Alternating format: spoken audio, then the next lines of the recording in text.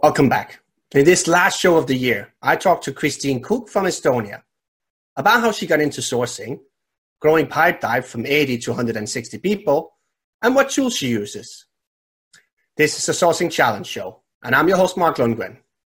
I started off by asking Kristiine how she got into sourcing.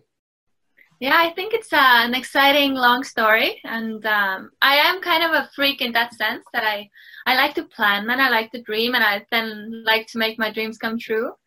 So I was already in 9th grade sure that I want to go into HR one day. Of course, I didn't know that there's sourcing and recruitment and HR.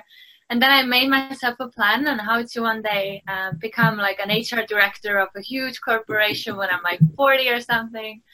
And since then, I started building up my career. So I joined an international student organization, ISIC, and did all the parts of recruitment and HR there. And I remember the most exciting things for me were the recruitment phases when I had like a list of people who wanted to join in and a list of open positions that we had. And I just spent like hours putting them together and thinking through everything. I was like, wow, if I could do this for a living, I would really love it. And then when I finally get in, I worked in Pipedrive for 3.5 years. So it's one of the best companies in Estonia, and I've hired people from 80 to 460 in a growing company. And of course, I had no clue what sourcing is, but I think one time I stumbled upon a sourcing game and I got hooked. I spent hours just like figuring out how to play them. And then I was like, wow, but you can like use this in your everyday life. And I guess the big thing is that we all do it, but we don't necessarily call it with the name of something or something else. So. But of course, I do feel that I'm not a sourcer in pure blood. I'm sourcer, recruiter, I help HR, which is very common in Estonia, that you're kind of doing all parts of it. Some people joke that it's just company's way of making sure that they have less people to hire, but the people you have will do everything. But I actually really enjoy doing like all parts of people management and recruitment as well. What kind of people did you learn from, or was there people that you were reading when you were kind of starting and finding sourcing? Yeah, the big thing for me was the first sourcing summit in Amsterdam, and I was just amazed by all the things that you can do, and listening to people who have done it for years was a huge inspiration for me. And at the same time, I was doing my master's studies in HR, and I was really disappointed because I was expecting to get this like information and inspiration so that I wouldn't have to kind of learn things on my own, but from others as well. But then I understood that master level studies necessarily don't give you that. So together with two of my friends, we started this meetup community called Recruitment Thursday. So since first half of 2017, every month we've been doing meetups in different companies, learn about recruitment in IT, of course, in banking sector, all these things. So this has been a really big thing for me to really learn how things are done and kind of get away from your everyday bubble to see what you can do better in your daily work. And with Pipedrive, the kind of people that you're recruiting and sourcing for, is that locals, or are you looking for people to relocate to Estonia, or how do you kind of work with that? Because it's quite a growth for a small country like yours. The crazy thing is that it's not only a few companies that grow like this. It's a lot of people. Estonia is kind of the Silicon Valley of Europe, so we have a huge startup scene. But in our capital, Tallinn, we have around 400,000 people in total. But there are a lot of startups, and there's a huge need for people. So we hire globally. We make sure that all countries represented are there. So when you look at the news and see that one country is not doing so good, then you see, okay, that's where I start sourcing from, and kind of put the opportunity forward to them. But of course, the big thing is that you just need to make sure your employer branding is there, the culture is there, and hope that things work out. And that's why I've been focusing on employer branding a lot as well, because you can't just source people in a community where everybody knows each other. If your company is not really good, developers will know it. They will not come for it, even if your messaging is right or you have a nice subject title or something. For people who, like, let's say a recruiter had to start recruiting in Estonia, what what's something that you have to do differently, or how do you even start with a as you said, it's Tallinn being that small. How do you kind of start to look at who's out there? Yeah, I've seen many people, many recruiters coming from abroad and just writing to every developer there is out there and being disappointed with not getting results. Because the thing is that in Estonia, you have to make the personal connection before you write to them. So there's a lot of this going to meetups, networking with developers and different people you hire. And then when you've already established this, then you can actually approach them. So it's kind of other way around.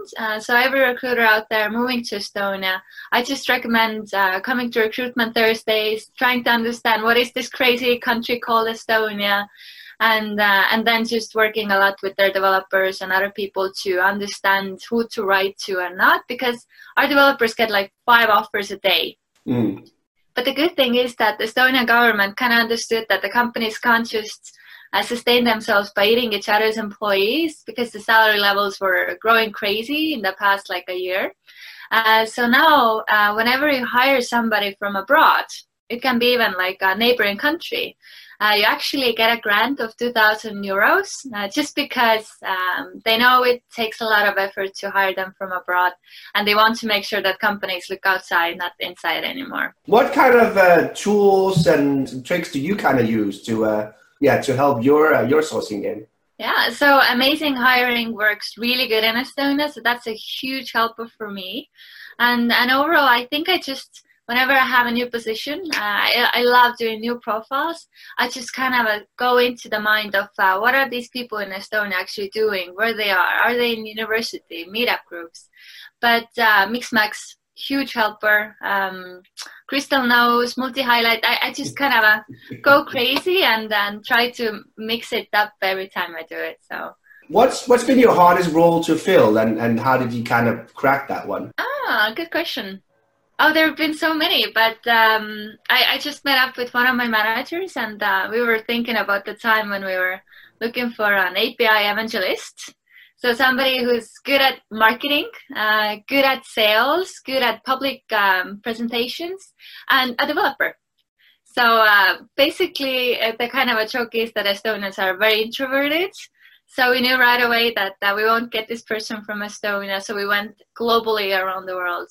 We finally got a really nice Italian guy who wanted to move to Estonia. He's also a part-time singer, so he's just an amazing, but he's one of a kind, and we knew it. We knew that we were gonna look for a unicorn, and it was really hard to close. And I remember when I was doing the phone call to him, like, "Hey, this is the offer. We want you," and he said yes, and I literally felt like, this is my career. This is what I've done. I'm all good now. So yeah. But also we had, so mobile is a huge part of Pipedrive, but it's also challenging in Estonia to find somebody for mobile. And Latvia was kind of being closed for us. So for them, they kind of liked Estonia, but they hadn't heard of the company as much. So the first mobile developer I hired from there, he happened to be, of course I knew it, but he happened to be kind of like a spokesperson in iOS developers community. So when he came in, there were a lot of Latvian mobile developers who started coming in. So I think that's one of my proudest moments as well. I remember jumping up and down a bit more than I would say. I appreciate it.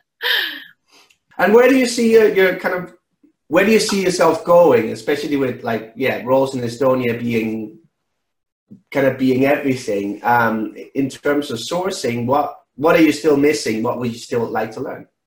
I'm actually going to change a job. So I've been here for 3.5 years. I've done it all. I've seen it all. But I'm now joining a hyper-growth startup in Estonia for the first time ever recruiter role that they have.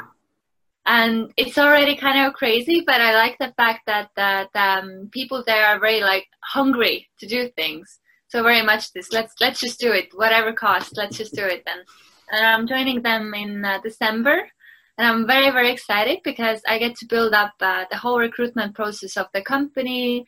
I get to choose what I do, choose what kind of tools I use. So I'm very excited. Of course, bittersweet moment because I'm leaving my baby. I've hired 1/3 of the company.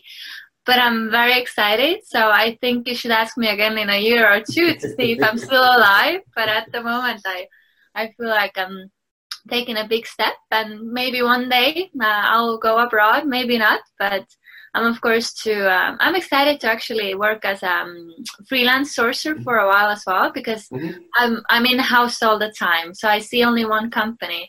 But to do like freelance and from abroad to really go more into the technical sides, that's definitely exciting. Yeah. Because at the moment I will still continue on doing kind of everything in the ones that I like. So is it an Estonian startup, or is it a startup that wants to build up in Estonia as well? Yeah, so the company itself is Sabri, and it already has quite big customers around the world. And it's one of those companies that starts from Estonia, but will just start to fly soon. So you'll hear about it a lot in the global market, and of course, a lot of good people to hire. And and the big thing that I really cherish is the companies that really look for a cultural fit, that you're just not closing a position, but that the person is right. Yeah, because they know that longer term it's going to make a bigger difference.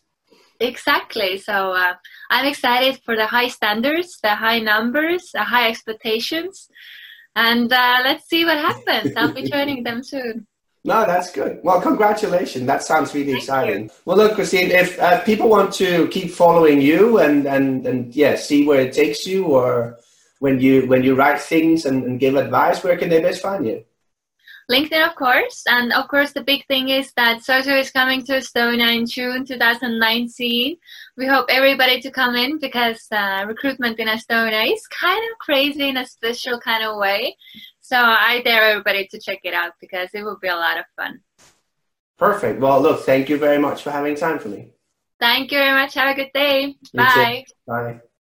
If you're on the podcast version of this show, did you know that we have a YouTube channel as well, where you can see the actual interview? If you want to see that, go to social.sourcingchallenge.com/show and see all the interviews. And could you also support the show by rating in your favorite podcast player and give us a review?